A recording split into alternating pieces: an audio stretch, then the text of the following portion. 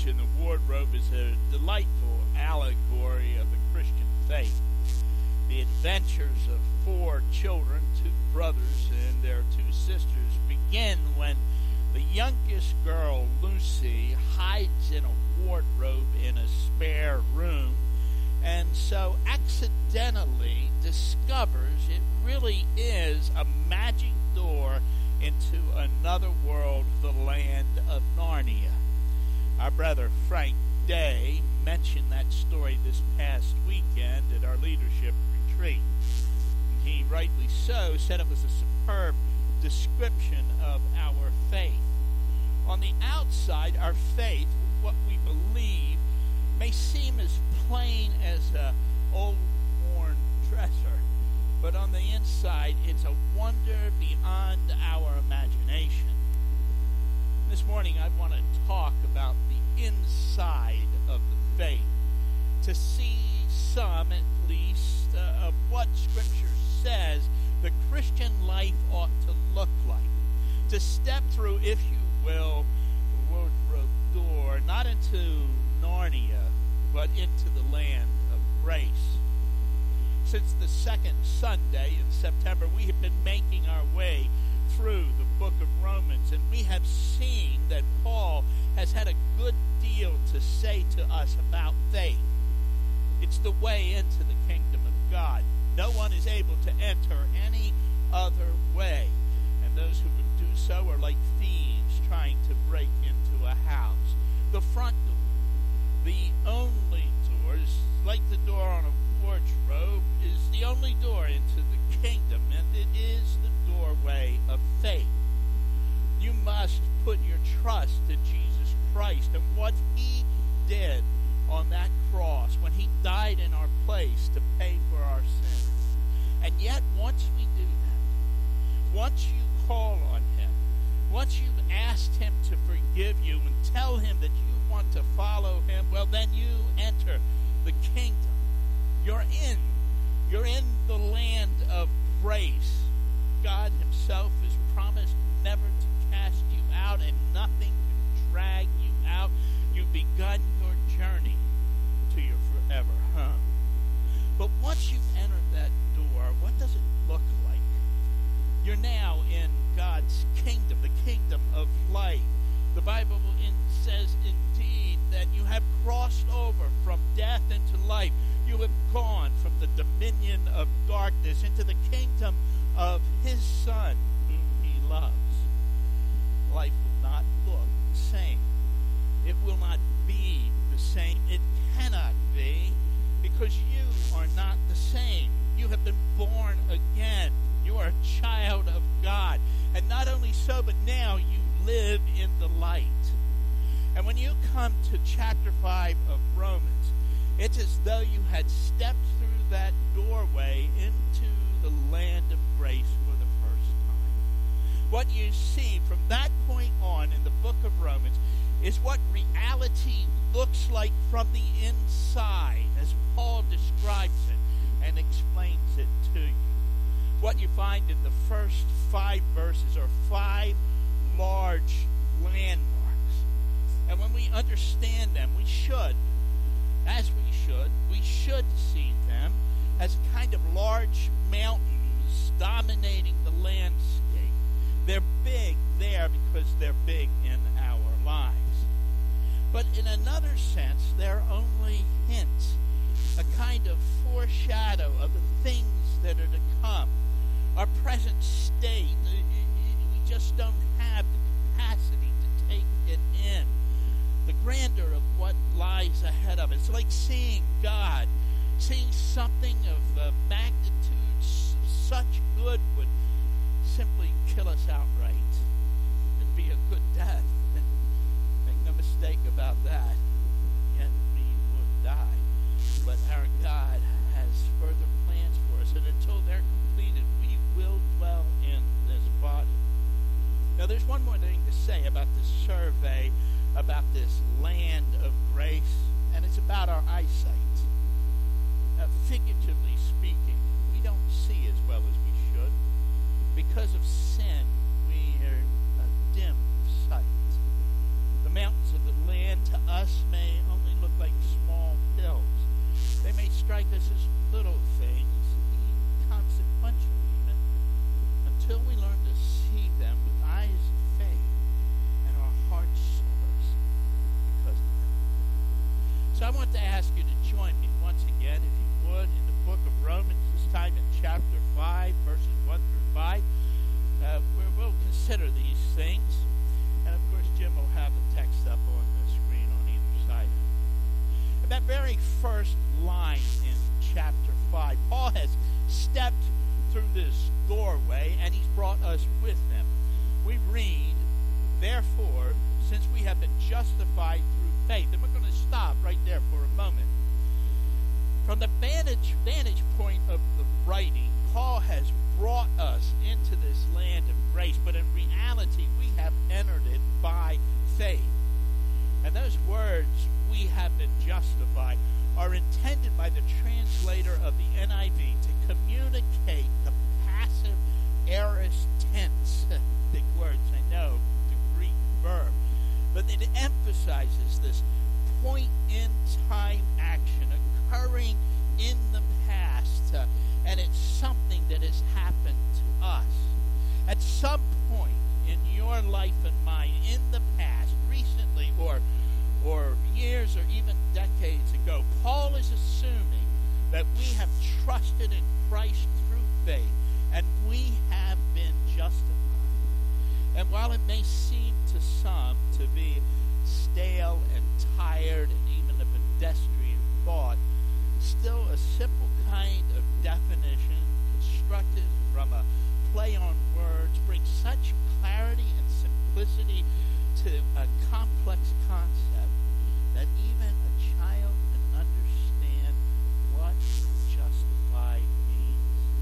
It means justified, never sinned. Just as if I never sinned. When we put our faith in Christ, God treats us as though we had never sinned. Now we both, God and us, we know we have. But we both know sin is still a problem in our life. But God treats us as though we have never sinned. He justified. We're in. By faith, we are in the land of grace. And the first thing that Paul draws our attention to is one of those mountains of the land. And he tells us that because we've been justified, we have peace with God. Verse 1 again. Therefore, since we have been justified through faith, we have peace with God through our Lord Jesus Christ. We have peace with God.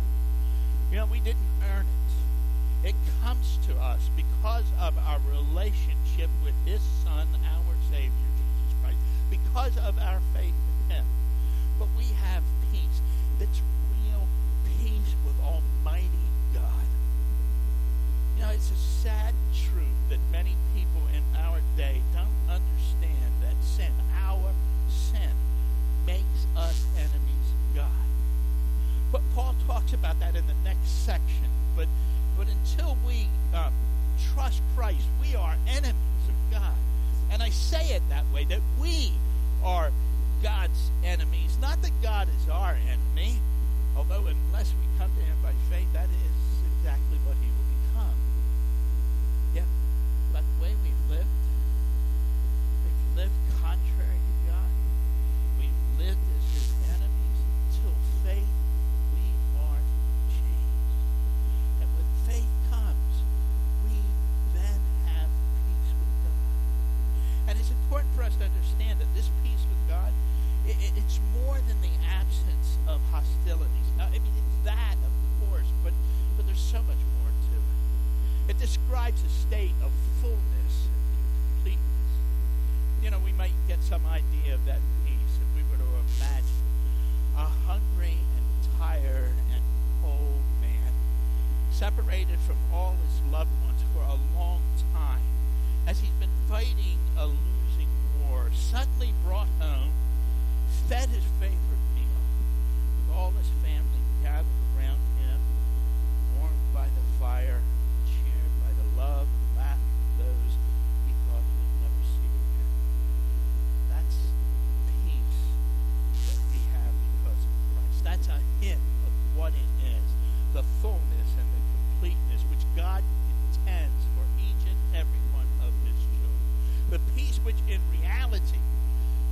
already have because of God, because of Jesus Christ. We're not home. We're at the beginning. We're starting to get the lay of the land. And in the meantime, Jesus has told us, in the world you will have troubles, but take heart. I have overcome. The next feature in our homeland is that it is the land of grace. And we got here, we know, of course, because of Jesus Christ. The beginning of verse 2, through whom, meaning Jesus, we have gained access by faith into this grace with which we now stand. You see, you and I, if we put our faith in Christ, we live in the land of grace. And both of those verbs here, we have gained access and we now stand, are in the Greek, they're in the perfect tense. Each of them speaks of something that happened at some point in the past, but the results continue into the future. Kind of like the statement, he painted the house. It happened sometime in the past, but it's still painted today. At some point in your past and in my past, when we put our faith in Jesus Christ, we gained access, or we entered into this wonderful condition, and we still live there. At some point in the past, we entered in and we stood here, and we still stand here today in the land of grace. We don't live in a land of the law. We're not employees who keep our job by working hard. We're members of a family, and we got here by God's grace, and we remain here by His grace. It's where, by God's love, we belong. It's a place where everything comes to us because of God's favor upon us. It's a place where we feel and know true freedom. And when we taste that, when we understand that truth, we begin to exult. We begin to rejoice with confident expectation in the glory of God. That's the next mountain that Paul points us to. At the end of verse 2, we read, and we boast in the hope of the glory of God. I have to tell you, that word boast here is used in a good sense. It means to take pride in something outside of yourself. But because of the negative connotation of both those words, pride and boasting or bragging, it may be better translated to exalt in or to rejoice in. And the thing we rejoice in is the coming glory of God. See, we have hope. We have hope for that very thing. And we wait in expectation for it. I have to tell you, that word hope in this verse, it doesn't have much resemblance to the way we often use that word. You know, usually when an American says that he or she hopes for something, what they really mean is they wish that it would happen. It's a hope so kind of thing. But Christian hope is something vastly different from that. It's a confident expectation. There is not a doubt in the hearts of God's people, when our minds aren't fogged by sin, that our God will be glorified. I mean, He already is and has been glorified in heaven.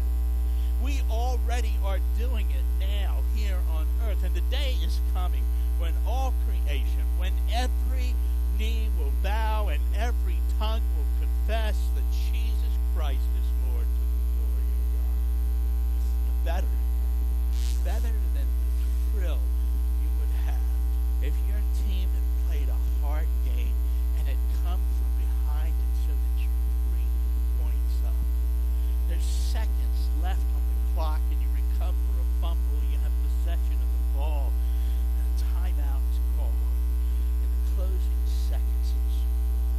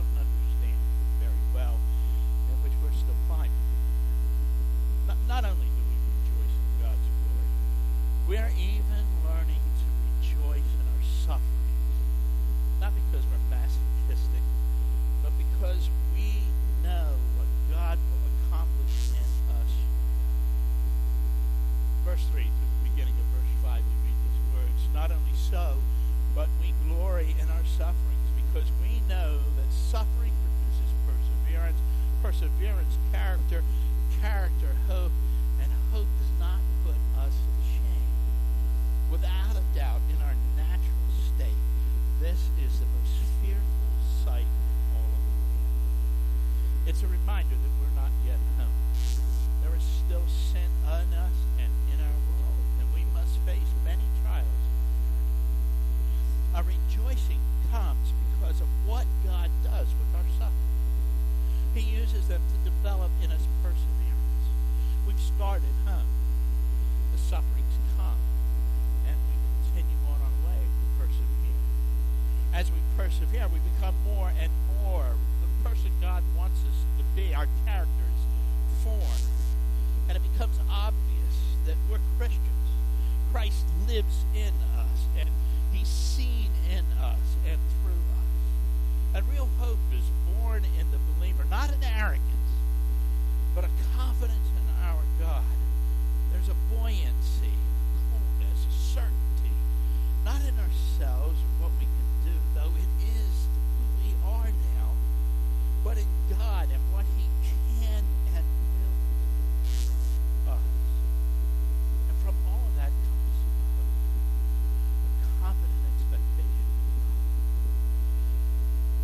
We will never put to shame. Our hope is real. It's in God. And not a word of His has ever fallen to the ground. He has kept, and He will keep every promise He has ever made. We will not be disappointed. We will not be put to shame. Our God is faithful. We know it, and we know it ever more surely with every trial that we come. So in some old books which you may read, you sometimes come across the description of something which strikes us in our time and in our culture as a bit strange. I suppose the era those books were written in when men faced each other in battle at a sword's length apart may have had something to do with it. And with the common theme, and it recurs over and over again in these kinds of books, the author will talk about a feeling which comes over a man who finds himself in a war in a time of great duress. The term often used to describe it is a lust battle. Is when the lust is upon a man, and in the midst of the battle he rushes headlong at the enemy, heedless of the wounds he might receive, oblivious to those he has already taken, and he fights as though the fires of righteousness were burning in his heart. Something like that happens in the heart of the believer. Those things which without God would be nothing but stumbling blocks to us become stepping stones, leading us and others because of us to our forever home. Our God and all we are created, we find our way as we step on those stones. The end of verse 5 tells us the fifth, the last mountain in our landscape. It tells us of the absolute fullness of God's love in us and for us and flowing out of us. And it's what brings us through those times of suffering. So we read, and hope does not put us to shame because God's love has been poured out into our hearts through the Holy Spirit who has been given to us. God's love, which is a love for us and a love for all other people, even for all other things, is poured out in our hearts. And that love comes to us through the Holy Spirit. And I have to tell you something. The Holy Spirit is a person, the third person of the Trinity, and as such is God. He is not a thing. He is not an it. He is not merely a power or a kind of electricity or some misty, ill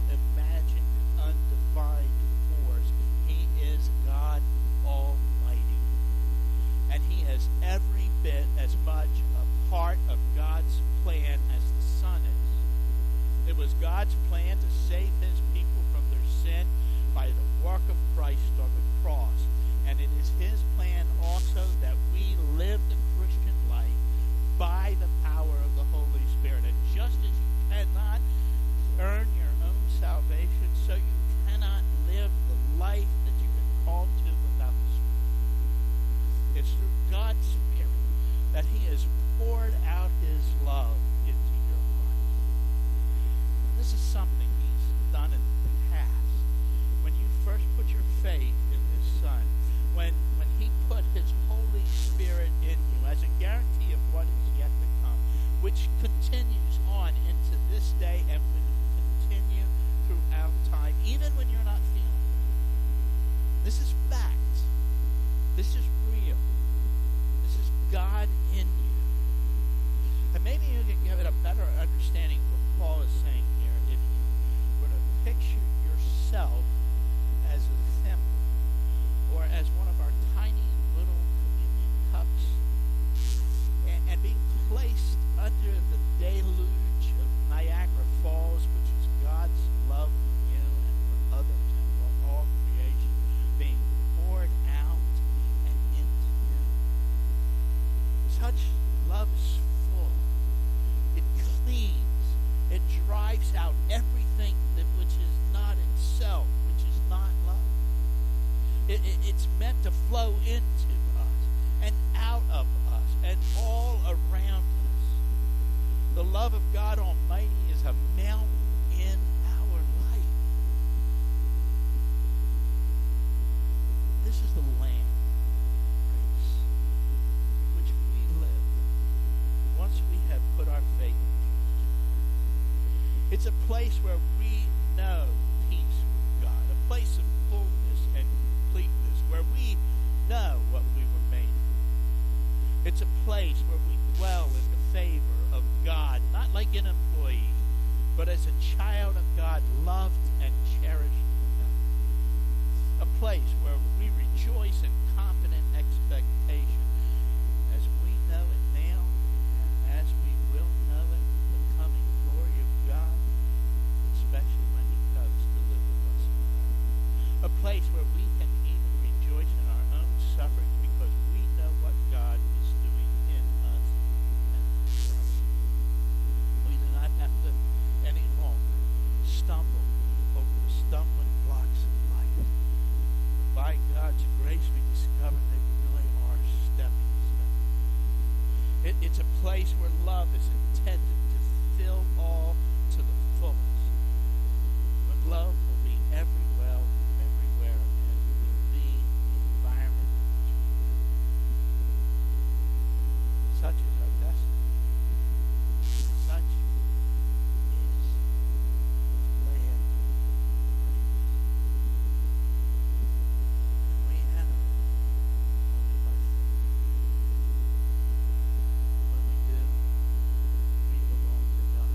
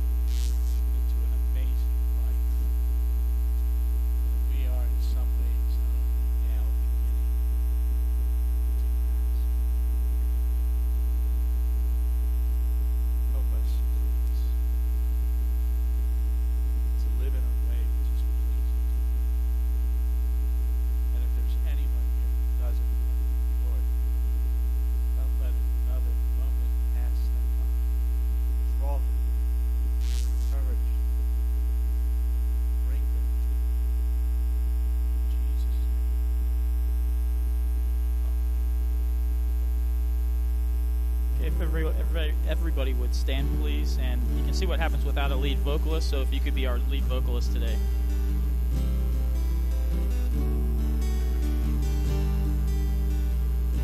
Above all powers, above all kings, above all nature and all created things, above all wisdom and all the ways of man, you were here before the world began. Above all kingdoms, above all thrones, above all wonders the world has ever known, above all wealth and treasures of the earth, there's no way to measure what you're worth. Crucified, laid behind the stone, you lived to die, rejected and alone, like a rose trampled on the ground. You took the fall and thought of me above all, like a rose trampled on the ground. You took the fall and thought of me above all. Thank you for worshiping with us, and have a blessed weekend. Don't forget to come out on Saturday and help us decorate. I'll be mad if you don't.